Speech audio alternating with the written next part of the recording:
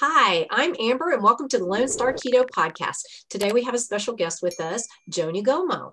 She is a former nurse. Well, actually, she still has her credentials. She's just not actively nursing. She was a former keto evangelist coach, keto coach, but now she's off on her own doing her own coaching. She's been doing keto for 6 years and been feeding her dog raw diets for 4 years. She is also a certified raw dog food specialist. And that's kind of a big deal. And that's why I asked her to be on today, is to share a little bit about raw dog feeding. Welcome, Joni. Thank you. Thanks for Absolutely. I'm excited to have you on here. I've decided that I'm going to start advocating for pets as well as humans, because I think we've really done a disservice in the nutrition area with them. And most of it is because we don't have the information, just like, the information we don't have with human nutrition. The information out there is so awful. And, Yep. There's evidence of that. But anyway, so can we get a background on you? Just tell us everything. You have so much that you've done, and I'm so impressed. Go through everything. I want the audience to really know where you're coming from. I have been a licensed practical nurse since 1987 in acute care. I worked hospice, oncology, and emergency room. And I sort of pulled back from nursing when we started adding dogs into our home. And the last dog that we added was a paralyzed dog who has special needs, and he's really full-time care. So I'm home full-time now. When I left, I didn't leave nursing, but when I stepped aside from it and was home more, I'm very much a researcher. I'm a voracious reader, and I'm very interested in health and nutrition for myself. But that translated to my dogs. Once I got my own health under control, I started looking at my dogs. My first dog died of dementia. I am convinced that she also had chronic pancreatitis her whole life. And I am convinced that that was because she was kibble fed, which is a high carb, highly processed diet. I know that's what led to her dementia. She had all the same symptoms as an adult with dementia would develop. And it was heartbreaking to watch her end of life like that. And so after I was well on my way on my own ketogenic, journey, I started to apply some of the principles that I knew about keto to my dogs. Specifically, are we feeding them an ancestrally appropriate, species appropriate diet? Just like keto is for humans, dogs are carnivores. They want meat, and they don't want burnt carb balls. That's what I call it. Kibble is burnt carb balls. They don't want that. They eat it like children eat cereal because it's delicious, it's good, it's carby, and that tastes good to them. But that is not what they're meant to eat for a species. And as I also stepped away from nursing and kind of got out of that a little bit, I started to realize, along with my own diet, that I spent my entire career medicating people. Here's a pill for you, a pill for you. Oh, you got this problem? Here's a pill for you. All these pills are giving you side effects? Well, here's another pill for that. And that I kind of got disillusioned with the whole thing and took a step back and said, wait a minute, is that really the answer to healthcare? Is give everybody pharmaceuticals? That is not the answer. And I had neck surgery and I have autoimmune thyroid disease. And I was looking for non-pharmaceutical ways to treat those things. And I discovered along the way, and I've always loved nutritional supplements and stuff I've always been really into that stuff, but I didn't really do anything with it when I was working and stuff. And I started to read more about it when I had more time on my hands and realized that there's supplements that can do for you what a pharmaceutical can do. But there's a diet that can do so much more than anything, and if all these people, look, when I was growing up, people were not on the drugs, and these diseases that exist today, none of them existed when I was a kid. I believe, it's my personal opinion, that all of these things came about because Big Pharma needed to peddle drugs, more drugs. And that may be a controversial statement and not everybody agrees with that, but I believe that if you get to the root cause of things, you can often fix them without drugs, without pharmaceuticals. Imagine. And the same goes for our dogs. The same thing goes for our dogs. And I'm going to have to put my tin hat on now. You know, and I owe a lot of credit to my veterinarian because she is a sort of a functional medicine veterinarian. She provides me alternatives always to drugs. And they've always worked.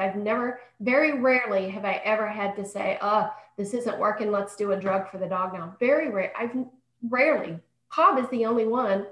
And it's because of his special needs, but they're all on Chinese herbs, functional med stuff, and a raw food diet. That's awesome.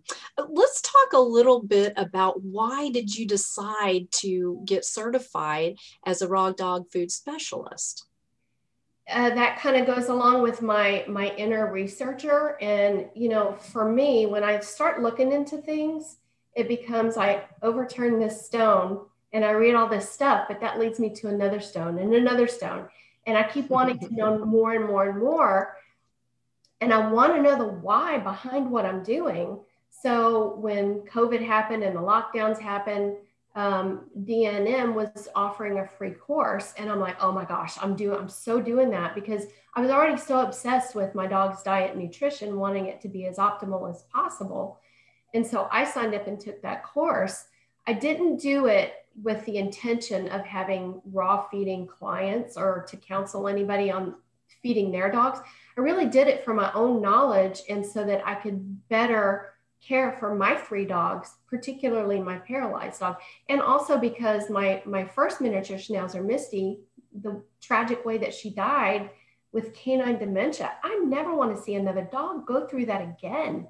I've also had friends who've lost their dogs to a big one in kibble-fed dogs is diabetes. That's a big one. And so is pancreatitis.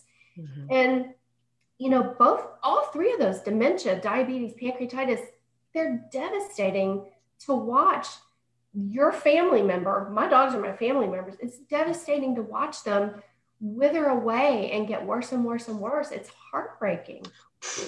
I'm still having a hard time dealing with the death of my dog because of what you just said, because of diabetes, because of the crap diet that I didn't know was hurting her, and that guilt. Yeah. I still have that guilt, and I understand where you're coming from.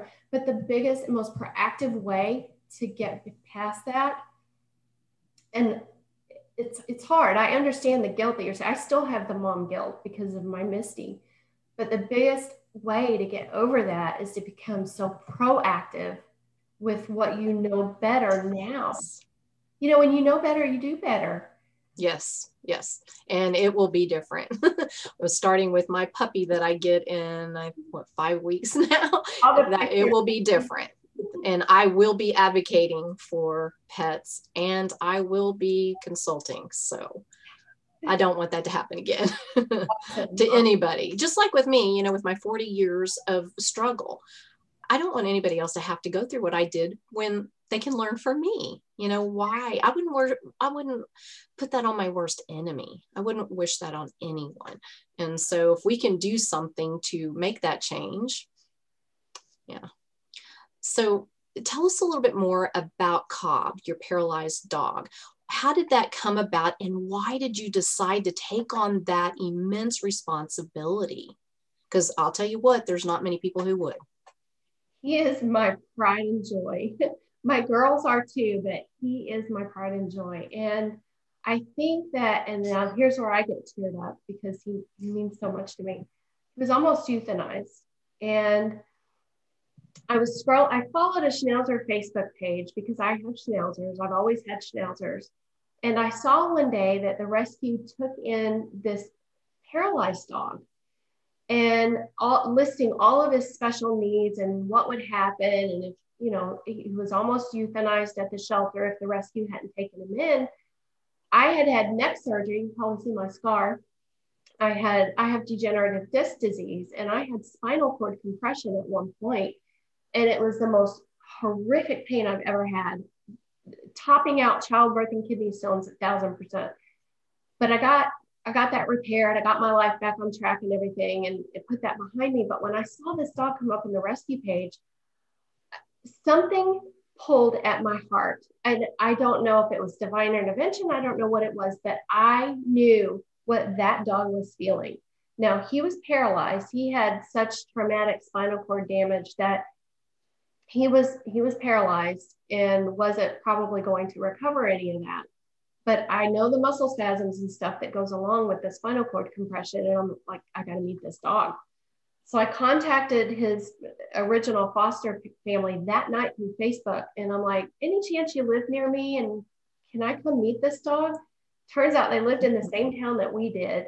And so I'm upstairs in my office thinking, how am I going to convince my husband that we got to go meet this dog tomorrow? Not to adopt, not anything. I just wanted to meet him. And so I thought. So I went downstairs and I'm like, hey, we're going to go meet this dog tomorrow. It's nothing, doesn't mean anything. We're not going to like adopt it or anything. I just want to meet the dog. And he agreed. He was like so agreeable. I couldn't believe it. I mean, no questioning, nothing. He's like, okay, no problem. So we went the next day and he was still on crate rest. He was in a pen. They didn't know how long previously he had been injured. A Good Samaritan picked him up on the side of the road. He was army crawling across 6 lanes of traffic. Horrible storms. We have tornado season here. It was during those storms. Somebody saw him army crawling across the highway and picked him up. The name of the street was South Cobb Drive. When you drop a dog off at the shelter, they have to have a name. So they said, oh, Cobb, that's where I found him.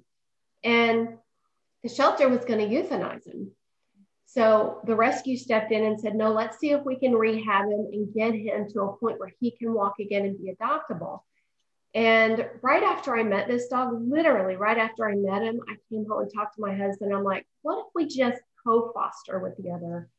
I don't want another dog, but let's just co-foster. And he's like, hey, yeah, that's okay. You're home now. We could probably do that. Let's do it part-time. So we started off co-fostering in part-time for just a couple of months. By December of that year, he just didn't go home anymore. He was with us. And we started talking about, we started taking him on trips with us. We just sort of put him into our schedule. If we were going somewhere, he just went too, it was part of our schedule. And I talked to the rescue at one point. We're going to have to talk about poop in this conversation. Go for it. When he was in the rescue, he was on kibble. And it wasn't great food. And kibble-fed dogs, by this point, my other two were already raw-fed. Kibble-fed dogs have more frequent stools and softer stools than raw-fed dogs. Well, now you have a paralyzed dog having soft, mushy stools, doesn't know he's going. I'm like, something's got to give with this. So I contacted the head of the rescue, and I'm like, hey, can we change his food? I have my other two on this food. I'd really like to put him on this food too. It'd be really beneficial with his bowels and would make life a lot easier for me. And at this point, I still wasn't thinking we were going to adopt him because of really, that was a big problem. I can't have poop all over my house all the time. So she said, sure, no problem. They started sending that same food. Immediately, I started noticing not just the difference in his bowels, but he always had a lot of gunk in his eyes, like constant gunk coming out of his eyes. Within a week of switching him, no more gunk in his eyes. And, it was just amazing to see the change in him.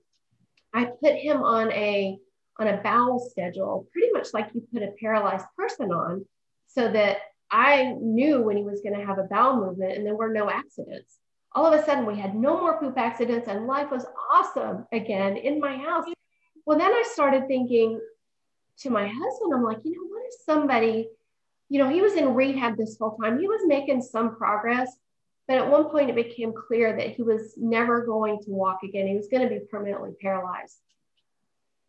And I started talking to my husband, what if somebody adopts him and they fall in love with what they see online and in these videos, and then they get him and decide, oh my God, this is more work than I bargained for, and they dump him again.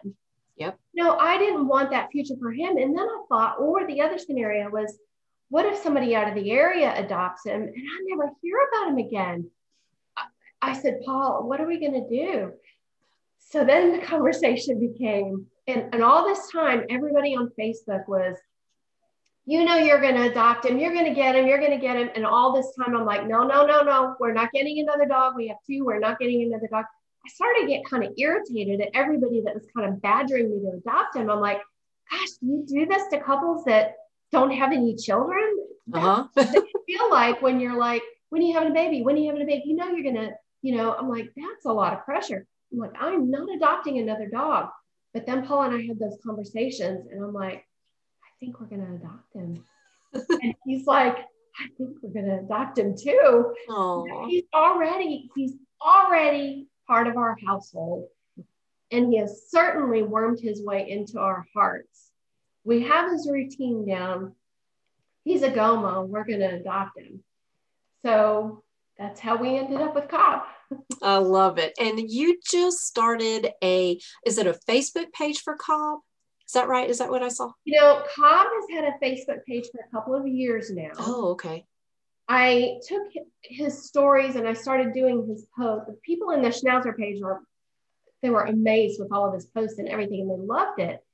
And I started to see that he got all the attention on his posts, but the foster dogs that still needed homes was kind of taking attention away from them. So I'm like, you know what? I'm going to start him his own Facebook page. So that's how his page came about. Oh, okay.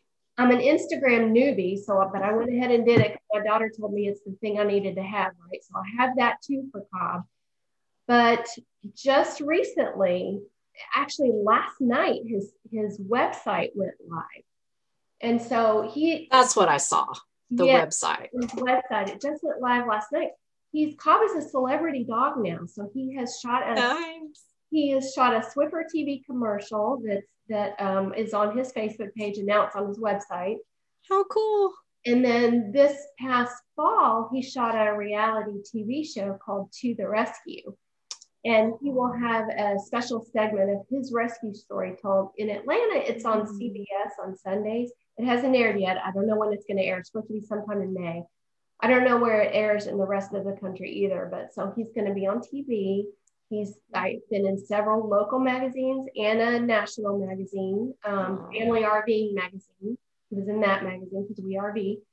And we joke that our motorhome is Cobb's tour bus because really, people I love it. Us on Facebook and want to know where we are in the country. And they want oh my God. We've had people drive over 100 miles just to come meet my dog. You know, it's the cutest thing in the world when they meet him. That is so neat. So you were going to show us Cobb. Is he in the area or? He knows I'm talking about him. Sure. Oh, hi, Cobb. And he has his little special wheels, doesn't he, for his back end? He does. He's got a wheelchair, but he doesn't use it in the house. Oh. His wheels tend to get stuck on furniture and stuff, and he is able to pull himself around by the front half of his body. He does that. Wow.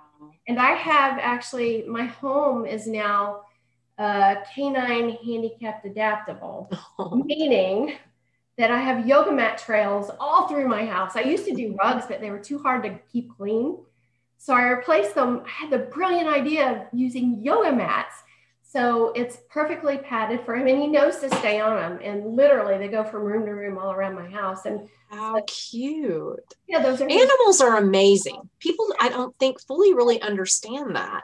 And, you know, they're just these little miracles, you know, and for me, I like children and dogs, you know, animals in general. But, you know, to me, that's like, you know, you want to put a smile on my face, it's going to be a dog or a child, one or the other. You know? Me too. 1,000 times yes. Now, with your other dogs, when you first started the raw diet, what did you notice after you started feeding them that? Because they were on kibble, I'm assuming, or they were on kibble, and I thought they were on high quality kibble. until I learned that there really is no such thing. There's not. No. There's not. I mean, there are better versions of kibble out there, but there's no such thing as good kibble. And I would never recommend anybody feed their dog kibble. Me too. My mom at 80 years old just got her first dog for the first time in her life yesterday. She flies up here from Florida just to see my dogs. It's not to see me. It's to come see my dog. And she wanted a dog for a long time. And of course they sent her home with kibble. And my daughter and I both are trying to talk to her about, she's probably not going to do raw, but higher quality kibble if she must, you know. So we're going to work on her a little bit. We'll see how that goes. But yeah, the other two dogs, when we first switched them, it was after Misty died. And, you know, the pet food owner, I don't shop in big box pet food stores. I shop in stores that carry quality products. And those are usually smaller boutique stores. And the one near me, Sassy Paws, I had been going there for years to buy my high quality kibble for my dog with dementia and pancreatitis. Every time she had a pancreatitis flare, I would talk to the owner of the store, who is also a pet food specialist and a raw dog food specialist. And she would very subtly, but always consistently put the raw food bug in my ear. She mentioned it. And at first I was repulsed. Oh God, no, I'm not doing that. I'm not doing that. And, you know, and every time I would complain about my dog, she's like, you know, raw food's still it's not as hard as it used to be. Can buy it frozen. But I was, no, I'm not doing that. And of course, the veterinarians tell you it's not safe. The Salmonella, E. coli, which is a bunch of lies. That's not even, you handle raw meat to cook for your family. It's no different than giving it to your dog. It's not any different at all. So it took me a long time to realize that just like you don't always want to take the advice of a doctor just because he's a doctor, I don't always want to take the advice of a veterinarian just because they're a veterinarian, especially a veterinarian that tells me that raw feeding my dog is going to kill my dog, you know, and these guilt traps. It's exactly like doctors telling you that keto is going to give you a heart attack. It's the exact same thing. Because that's what they're taught. That is what's out there. And for the most part, they have to follow those guidelines, or they, you know, can get into trouble. They can lose their license. I mean, and a lot of veterinarian schools are funded by pet food manufacturers. Purina is a big one, you know. So yeah, there's a connection. There's always a connection. And I always tell people, follow the money. Oh God, yeah. That's what I say all the time. But, you know, tinfoil hat up on our head, but it's the truth, and we're living it. And unfortunate for me, once I found out that my dog was diabetic, she was already blind, and I'm sure the raw diet helped in some way, but the damage was so done that it was too late. It was just too late. And, you know, we battled it and we thought she was okay. And then it was probably good 7-8 months or so. And then she all of a sudden went into ketoacidosis and we couldn't get her blood sugars down. And then she had a major seizure and it was just awful. It was just awful. And, you know, you don't know what you don't know. Right. But it was just too late for me, but I'm not making that mistake again. So I know. I'm not either. I'm forever not doing that either. But after Robin started putting that from the pet food store, bugging my ear about the raw feeding, and after Misty died, one day my daughter Becky came over and said, "Mom, you've got to watch this movie." Know where I'm going, right? Oh yeah, I do. And she put this movie. She's like, "It's on Netflix or something, whatever." And I'm like, "I have to pay for it, you know?" And she's like, "Mom, just watch it." I bought it, by the way. Yeah. So I'm going to buy copies of it to give away. Oh, good idea. I'm hoping you can buy it on DVD. I haven't looked into that yet, but we sat there and watched that movie in utter silence. It was her second time watching it. And after the conclusion of that movie, that day, I went back to Robin at Sassy Paws and I said, "Okay, tell me what I got to do to switch my dogs because I'm not giving them kibble ever again." And I've been raw feeding ever since then. And she was a tremendous help between her and my daughter. huge, huge helps. I would never have done it without her or my daughter. And I'm so glad both of them. It was meant to be. It was Yeah. absolutely meant to be. Okay, now let's talk about the movie. It's called Pet Fooled. Fooled, Pet Fooled. And Joni had me look at that movie. I had never even heard of it, to be honest with you. So I looked it up on Amazon Prime and I went ahead and just bought it. I was like, I know I'm going to reference this or need this. And there's a lot of it I actually did know about. And that's, you know, part of the reason why I did transition my dogs onto raw once I found out all this bad stuff, because I thought I was feeding my dog really good kibble stuff because we looked at the ingredients, we researched, we blah, blah, blah. But, you know, when you're watching that movie, you're like, yeah, I fell for that. Yep, I fell for that too. Yep, yep. And tell me something in that movie that just really floored you. What stood out to you that kind of smacked you in the face? The dump truck of all the roadkill carcasses that were falling into the pet food manufacturing plant. And the fact that they actually can legally make dog food from roadkill. Mm-hmm. I had that conversation with my mom this morning. She was like, oh, that's awful. I don't think she quite believes that they do that. They do that. And yes, they do. Disgusting. And what is that called? Is it byproducts? Is that how they label it? Byproducts. Yeah. So if you see that word, visualize a bunch of dead for a long time animals that have rotted, that are, it's nasty, being all ground up and put into your animal's food. And that's what you're feeding them. It's incomprehensible to me. To me, my dogs, I don't know a dog owner out there. I know they probably are out there, but none of the people I know would feed their dog something like that if they saw that. If they knew, yeah. And that is at least natural. But then you look at all the other ingredients, all of the chemicals and seed oils. Right. What the heck does a dog need seed oil for? Tell me that. It's rancid, you know. It's already rancid from the get-go. And they don't eat any of that stuff in the wild. No, not at all. So, yeah, I went back and I kind of looked through some of the pet foods out there that are supposed to be good, and reading through the ingredients again, now with my eyes even more open, I'm like, wow. And this is what most of us feed our dogs because it's easier.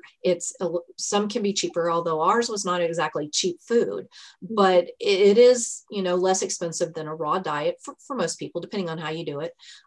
But once you realize just how incredibly bad it is, and especially if you had dogs that suffered. I mean, how many dogs do you see now that have those little fatty tumors?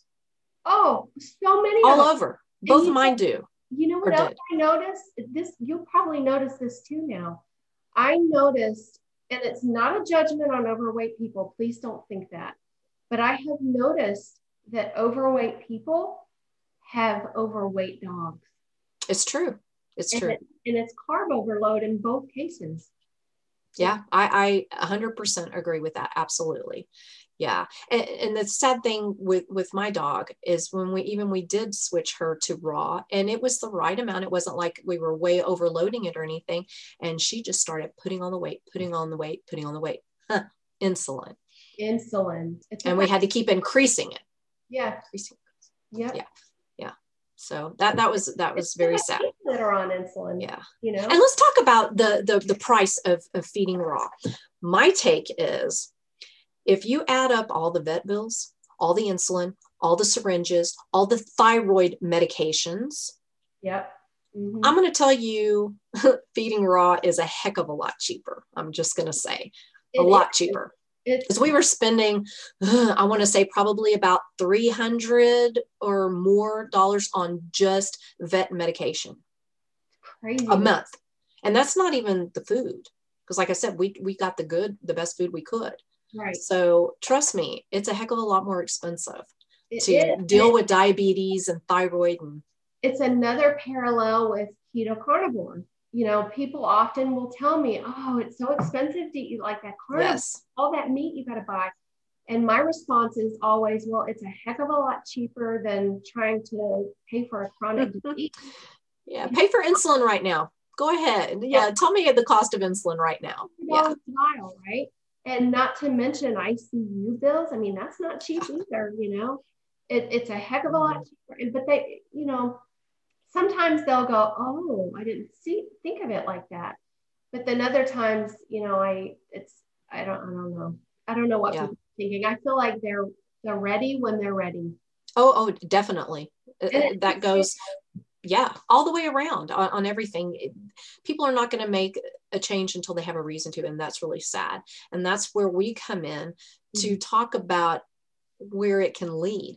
And especially when you have a dog and you see all these little fatty tumors, it's no big deal. But I don't remember growing up as a kid ever seeing a dog with a fatty tumor. Never. And now you see dogs with them all over, and they're obese, and they're, you know, having to take thyroid medication. A dog on thyroid medication. I'm not saying that never ever there was a dog that needed thyroid medication that, you know, wasn't due to something else. I mean, there's always exceptions, but for the most part, come on. You pretty well know where that came from, you know, and yeah, it is. And it's not worth it. It's just not worth it, because it cost you your heart too. Yeah. It's so much more than just the money when, you know, it's just not worth it. Just, you know, do some research. I'm not saying you have to go do this, but do some research. You know, it's so important. Like we're talking about, you know, big pharma has a lot to do with the FDA and how we treat diseases and things like this. We were talking about, it's so frustrating that nobody ever mentions diet being medicine, right? Food can be medicine. I always tell people food can be your medicine or it can be your poison. Pick one. You know, it's the same for the dogs, but the truth of the matter is they need people on drugs because it's a funding thing. And it's the same thing for dogs. I mean, FDA, you know, they manage dog medications too. And, you know, it's beneficial for dogs to be on pills too. It's a money maker. Oh yeah, heck yeah. It's sickening. Okay, that one part in the movie what kind of struck me a little bit is when you go into one of these big box pet stores and there's like a million food, right? And then you have this organic and you have, you know, no grain added, and you have all this stuff that sounds so good and the packaging is so great. And do I remember it correctly where out of all those pet foods, there's really just 5 different manufacturers? Is that right? Like 5?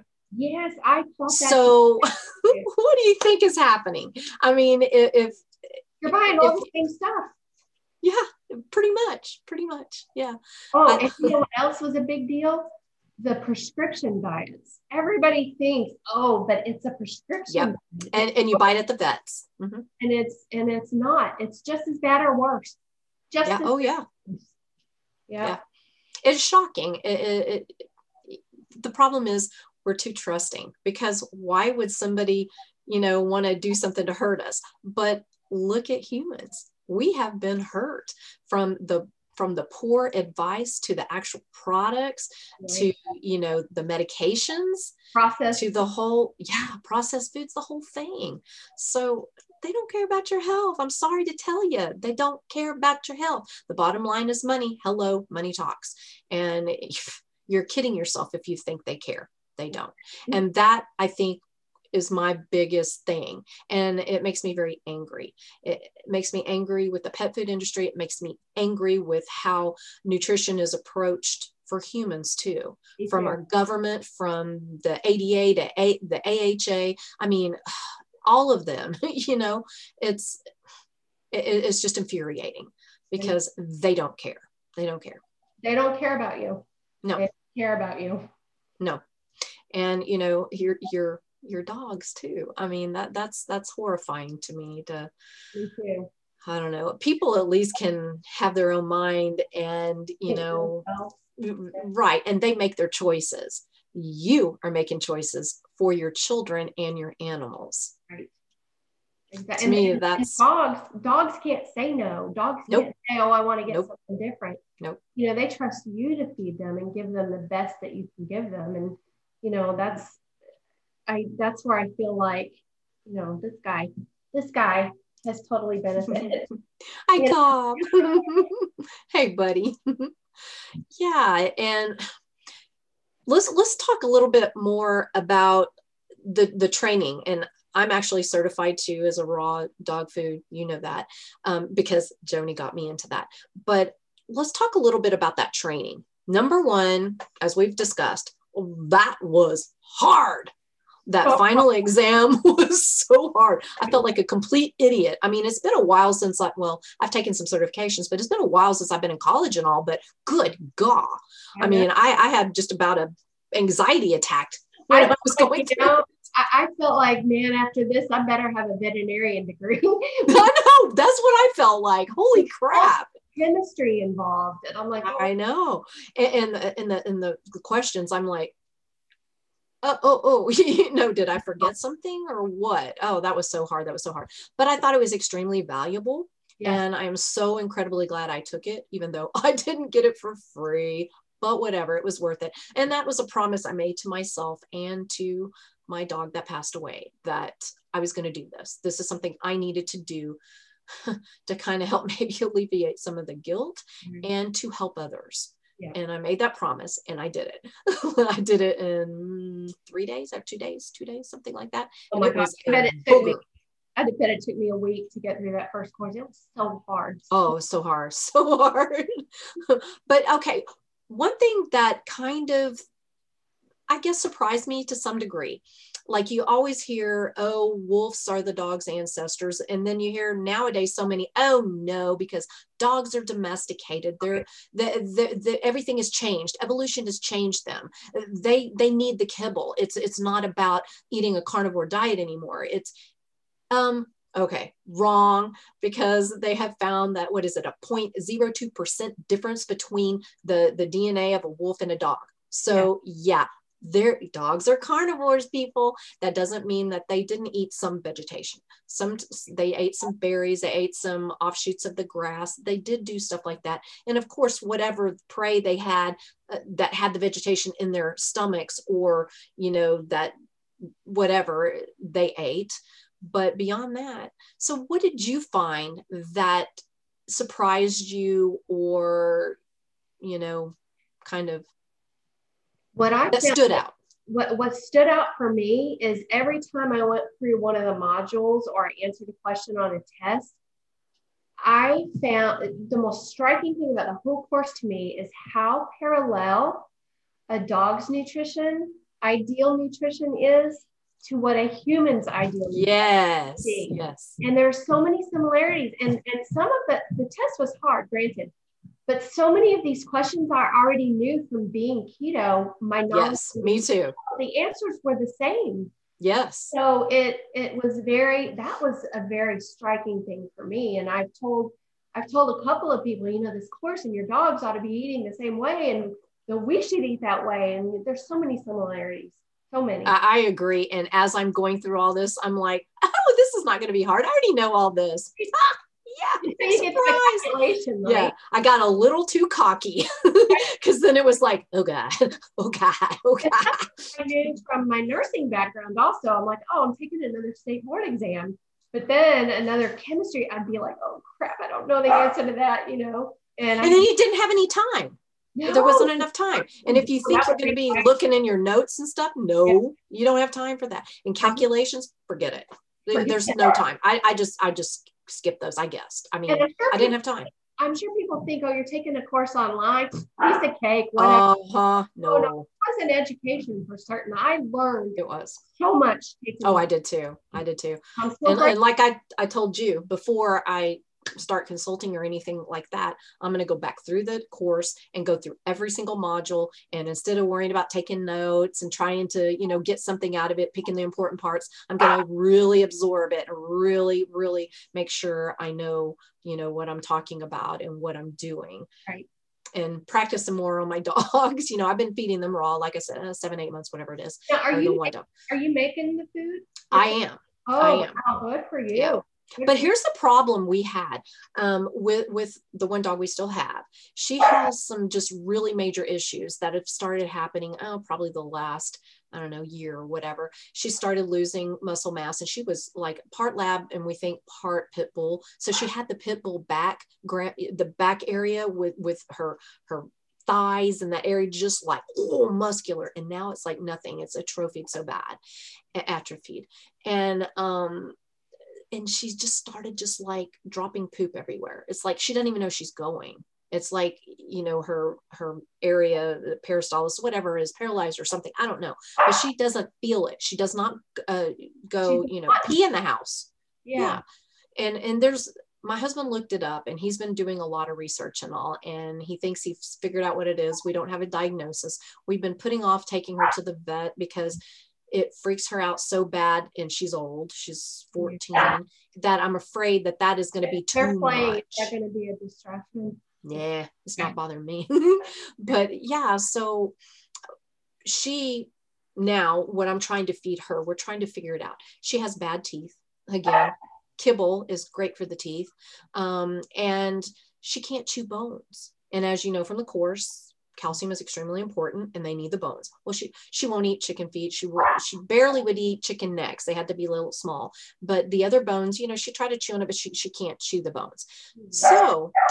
So after this course and realizing how detrimental that calcium is for dogs and bones, my husband bought a grinder, and he ground up his own chicken feet, turkey necks, chicken necks. It's all kind. Yes. And so we didn't have to try to find the processed bone meal. And she actually likes it. She's eating it, and her poop is not runny anymore. I think I told you that story where it was like all over the house the other day, and I was like, oh, and now I fed her too much of the bones, and it was like chalky poop. I know we're talking poop, but it's important to look at their poop. It is. It is important to look at, but a raw-fed dog's poop, when they actually have normal poop and there's enough bone meal in it, yep, it will be runny, and it will actually, if you leave it in the yard, it disintegrates like ash. Yeah, it's weird. And the reason for that is because when they poop, a raw-fed dog poops, it truly is waste. They're using all the nutrition of everything they ate, and all they have to poop out is waste. So it disintegrates into nothingness because there's hardly any poop left, because they've got all the benefits of the true nutrition. It makes sense. Yeah. Mm-hmm. So hers went from being runny to like chalk. And I was like, oh, I might have given her too much. So we're kind of playing with the ratios, but we like use a base of ground meat, 80-20. And as you know, you don't want it too fatty because that's not what you find in the wild. And it cannibalizes nutrients and protein, et cetera, right? That's something I did not know. I learned that from the course. So I've been kind of trying to supplement. So I use very, very lean meat to add in with it. And I cut it up in small chunks. It's like stew meat. Mm-hmm. And then I'll also do a chicken breast and cut up a few pieces of just plain chicken breast without the fat.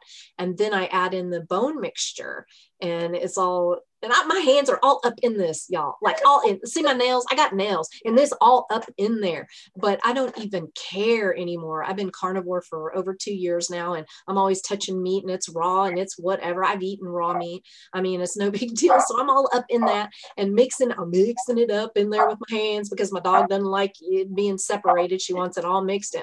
It's ridiculous, but she is enjoying it. She's eating it. And today her poop was perfect. So I'm like, yay, go poop, you know. I know that's really sad when you're excited about what your dog's poop looks like. Oh, no, but it's a struggle. Yeah, so yay. So how do you implement the raw diet? I know you use go ahead. So my daughter, when we first watched that movie, she switched her dog, and she had the calculations down pat. She knew how much muscle meat, how much bone, how much secreting organ, non-secreting organ. She knew all the ratios for everything.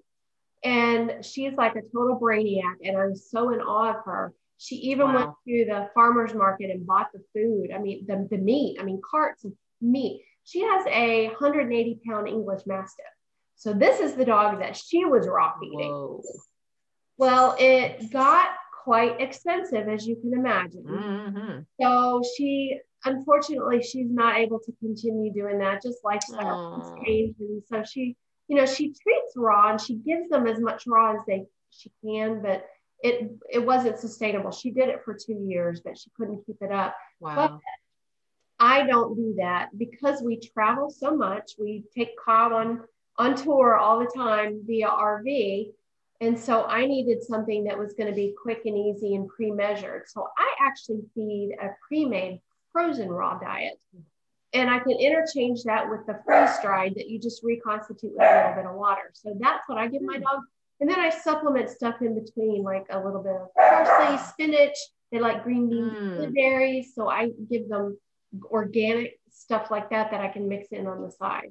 But yes, I do frozen or freeze-dried raw, mostly frozen.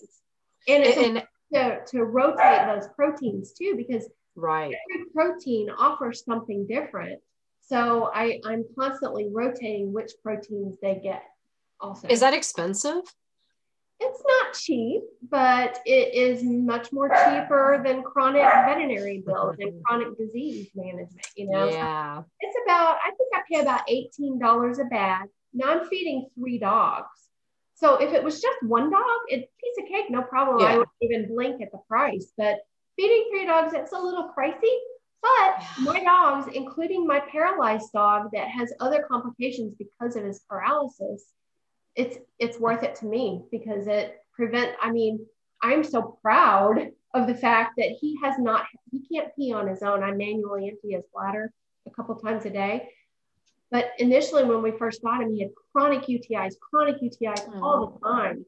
And I knew it was because he can't empty his own bladder. And I can't do as good a job as he could do if he were able-bodied. But I always looked at it that I was failing him every time he got a UTI. So then I bought pH strips. I monitor his urine pH constantly like a hawk.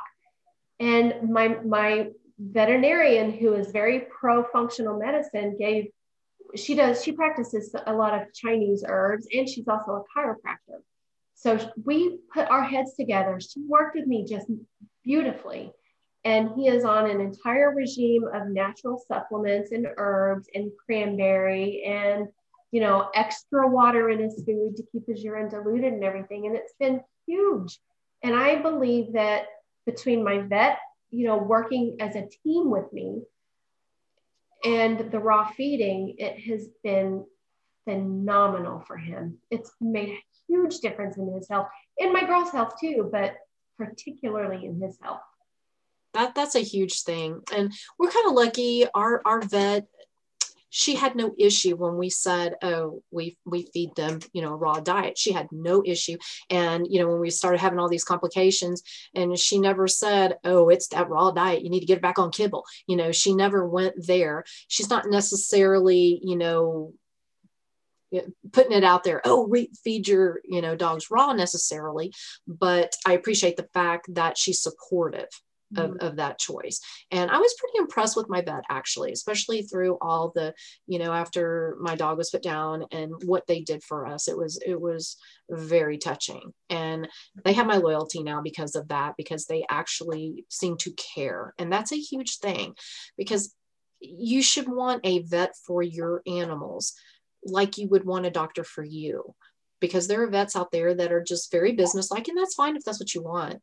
But I want somebody to care about my dog or a cat or whatever you have, that's important to me, because especially if you have to leave them, that's heartbreaking, because my dogs, they're used to us being home all the time. They're our dogs, or dog now, but having to go somewhere under that stressful situation, right, it's scary. So it's nice to know, because we would have the vets, go, oh, we just love her, she's so cool. And then the office workers, oh yeah, I was blah blah blah, and I was like, okay, I feel a little bit better. I mean, why would they lie and say that, go out of their way to say that, so it made me feel better. But I do think it's important, would you not agree, to find a vet that, like you said, you have a great vet that is helping work with you. That's huge. That's just like a person with their doctor. I mean, it's huge. And a lot of times I will tell people, especially keto people, that, or they'll say, oh, my doctor won't allow me to do keto. I've heard that so much. And I'm like, wait a minute.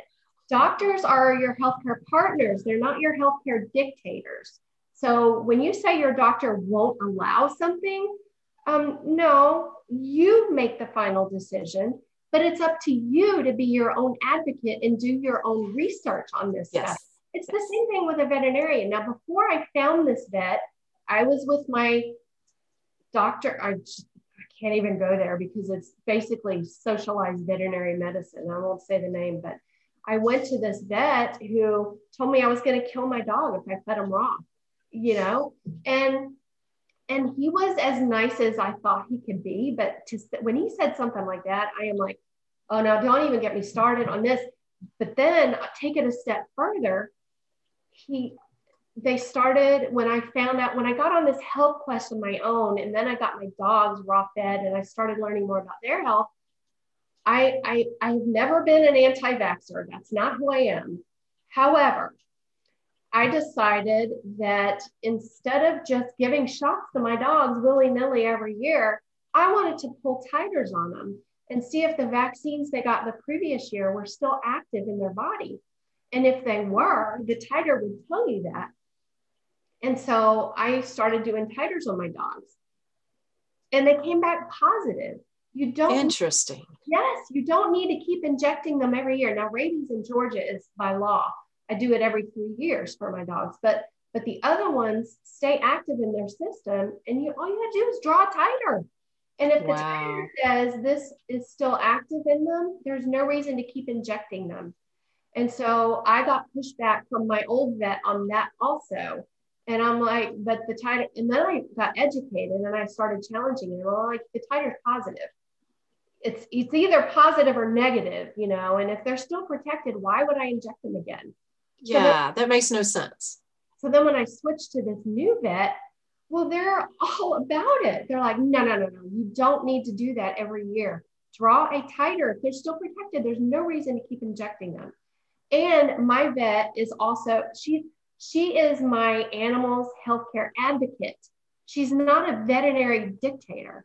She works with me. And if I have a problem, when I was having all those problems with Cobb's UTIs, she brainstorms stuff with me, or she'll send me a message and say, hey, I was thinking about this. She truly cares for my dogs. And I will be a customer and a client of hers for life because of that. Also, I add she raw feeds her own dogs. Nice. What a better advocate, right? Yeah. And she told me I was going to kill my dogs feeding them raw. And she didn't, you know, she's all about doing the titers. So. See, that completely blows my mind when somebody makes a statement like that based on absolutely zero proof. Exactly. And if they're in fact a carnivore, which research proves that, I mean, their DNA proves that they're basically a wolf pretty much. And yeah, okay, some vegetation, sure, whatever, that's fine. But to think that what they were meant to eat is going to kill them, what? And their stomach acids, if they're not eating the crap kibble, is acidic. And that is meant to break down meat, just like a human, just like a vulture, just like anybody who's meant to eat food. And if your acidity in your stomach is high enough, it kills most of those pathogens, right? That you're so concerned, or these people are so concerned about. Exactly. It blows my mind that this whole generation, and even the generation behind or prior to us, somehow thinks that commercially made dog food is nutritionally sound and healthy and what you should be feeding your dog. Because I can tell you, back in Little House on the Prairie days, that dog ate what that dog found in the wild. That there was no dog food back then, you know, and dogs did just fine before there was ever commercial dog food. Exactly. And yeah, but there's so many things going on right now that my mind is like, and you know, I just can't. You know something else? I have an ongoing like dialogue in my own head. I am convinced that a diabetic raw dog food almost doesn't exist. There can't be too many raw fed dogs that develop things like diabetes and dementia. There just can't be. I'm sure it happens periodically, but I think it's the exception rather than right. I was going to say is the exception, not the rule. Yeah, I would agree with you because I mean, how? I know, because they're not eating kibble out in the wild. No. And kibble to me is just burnt balls of carb. Makes sense. And Makes sense to me. And something else from the movie I thought of. I thought it was it's disgusting that they spray paint it. They spray paint it. Yes. To look like carrots and peas and meat. Yes. Spray paint your dog's food. So you're feeding your dog spray paint. Yeah. I also heard, and this is something I forgot to talk to you about actually, is that you don't, with processed foods, they're chemically designed to addict us. We know this. Yeah, for sure. The chemists will tell you this is what they do. That is their job. And it's a combination of salt, fat, and sugar. Do you know that they do the same thing for dogs? And they spray it on the dog food and it addicts the dogs. And that's why sometimes people have an issue switching from that crap to what they're actually meant to eat, which they would normally love. Exactly. So unless you have a lab, you know, you possibly could have issues transferring them to, you know. Raw. Plus their stomach acid is not what it would be if they were eating raw That's meat. Right. That's right. There is a transition period when you go from kibble to feeding your raw, and you got to do it. You got to do it pretty slowly. But it's just disgusting to me that they addict them like that. And that's why so many kibble fed dogs also inhale their food. They just yeah. It makes sense if you look at it. And you know, the parallels between humans and pets, like you said, between the biology, the nutritional needs, what we're seeing in humans and pets now with the rise in chronic disease and obesity and, you know, all of that. And it is very parallel. And people will deny that. They will just, you know, refuse to believe that, oh, they're a dog. They're just a dog. They're a dog. They're supposed to eat this stuff because that's what's in the pet store. And they say on the package, healthy. My feeling is if you have any self-respect at all, you're always going to be your own best advocate. But if you have these dogs that you make every one of their choices, they don't have a choice as to what you feed them.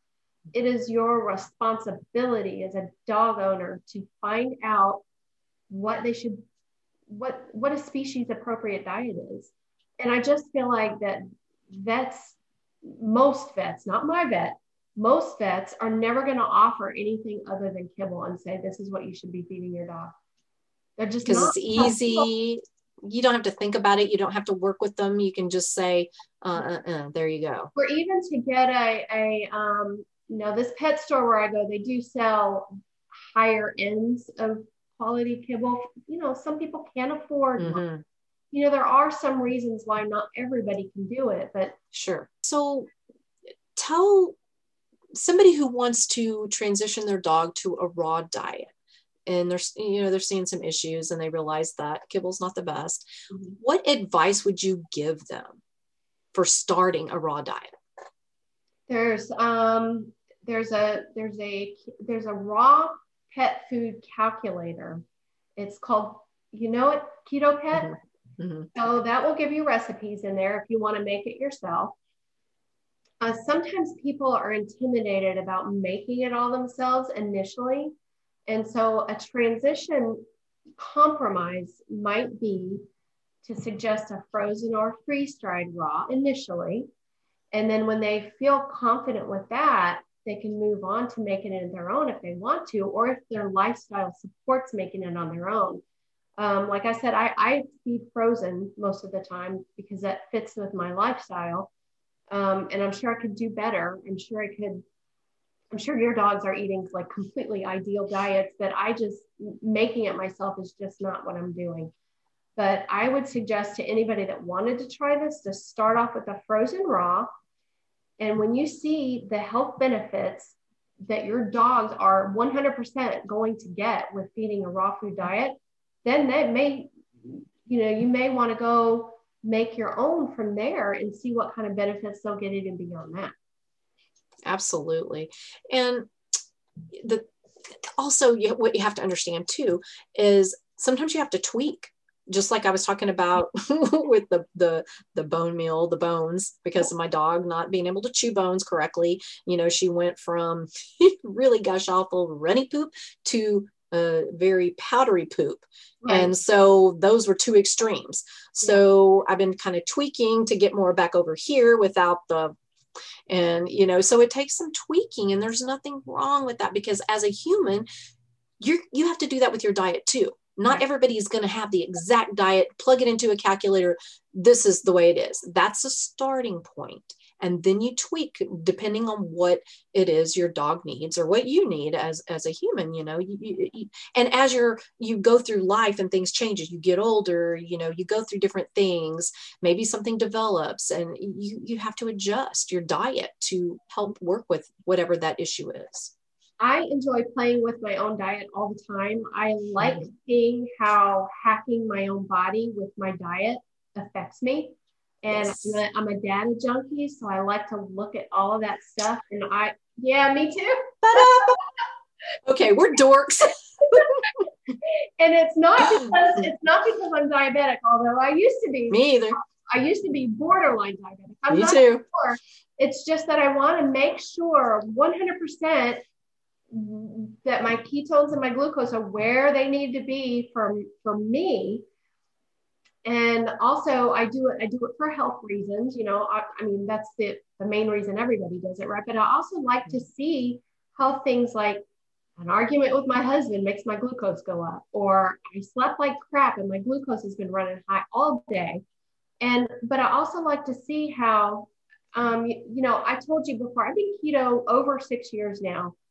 I periodically cycle through carnivore, but this time I'm going to not put an endpoint on it, because you and I talked the other day and you've inspired me again.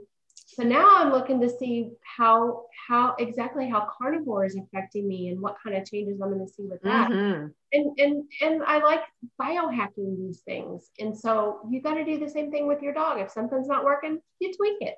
You figure out what it is, you tweak it. But you have to care enough to want to do the research and be their advocate too.